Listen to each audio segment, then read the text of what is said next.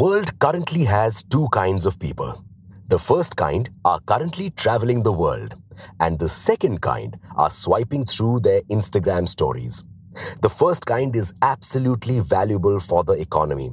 In fact, they could be a major reason behind Oyo's comeback.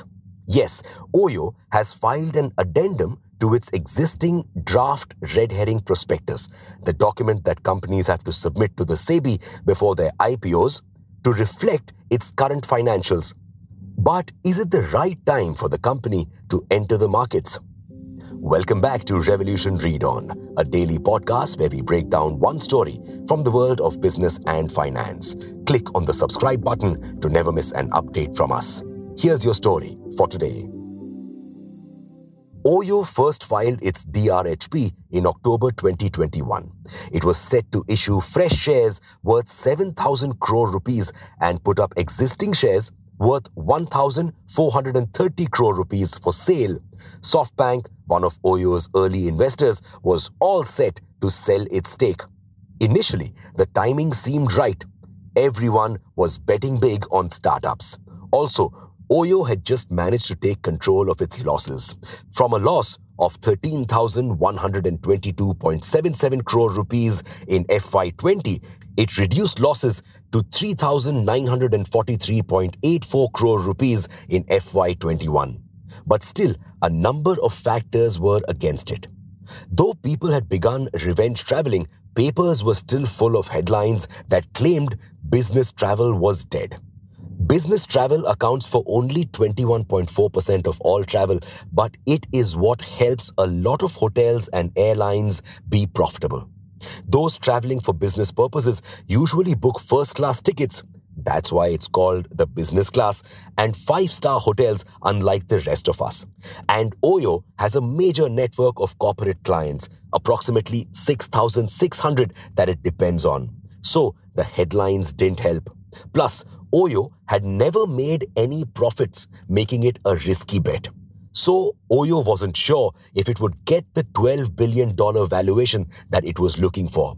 On top of this, Oyo was hit with a case by its rival Zostel and asked SEBI to stop its IPO. Reasons? Back in 2015, Oyo was planning on acquiring Zostel. As part of its due diligence, the company apparently acquired Zostel's data, but the deal fell through. However, Zostel now wanted payments for the data that Oyo had acquired and a 7% stake. And it wasn't just Zostel that was against Oyo. It has 21 cases registered against it. It has spent around 1,166 crore rupees in the last 3 years to fight cases.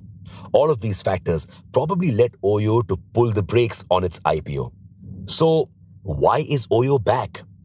Like every movie character going through a rough time, Oyo decided to take a break and reinvent. And now it is back with a full-blown makeover. It has halved its losses, increased revenue by 21%, and gross book value per hotel by 47%.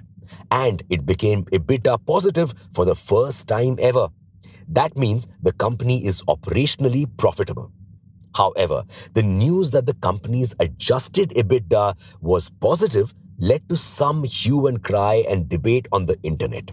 While some claim there's no such thing as adjusted EBITDA, the metric has been used by companies since forever to give people a better idea about operating cash flow.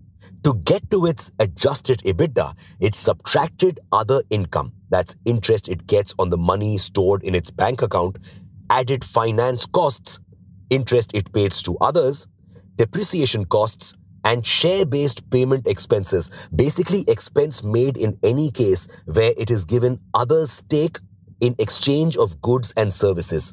Seems standard to us, but how did Oyo manage to make such a huge turnaround? Well, the return of travel helped. However, a lot of changes in strategy were also involved. You see, Oyo had been betting big on China and the US. But a slowdown in China's economy and the US's preference for Airbnb meant it wasn't succeeding. So it has now minimized operations there and is focusing on Europe, Malaysia, Indonesia, and of course, India. It has also considerably reduced the number of employees it had.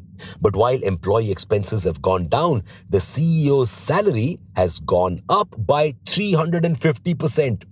Plus, business and luxury travel have also bounced back. Even giants like ITC and Mukesh Ambani are also betting big on the hotel business. While ITC is planning on launching one property every month, Ambani bought a luxury hotel in New York. So, the time may be right for Oyo to launch its IPO. But not all is peachy. Travel could be boosted by revenge spending and may go down again. Plus, Oyo's reliance on third parties like trip booking websites also poses a risk. And news of an upcoming recession has made the company a little wary. So, it's not going public yet. Plans are to launch an IPO in 2023. Will you be betting on the company when it launches its IPO? And with that, it's a wrap on today's story. Thank you for listening to this episode. We'll be back with more tomorrow.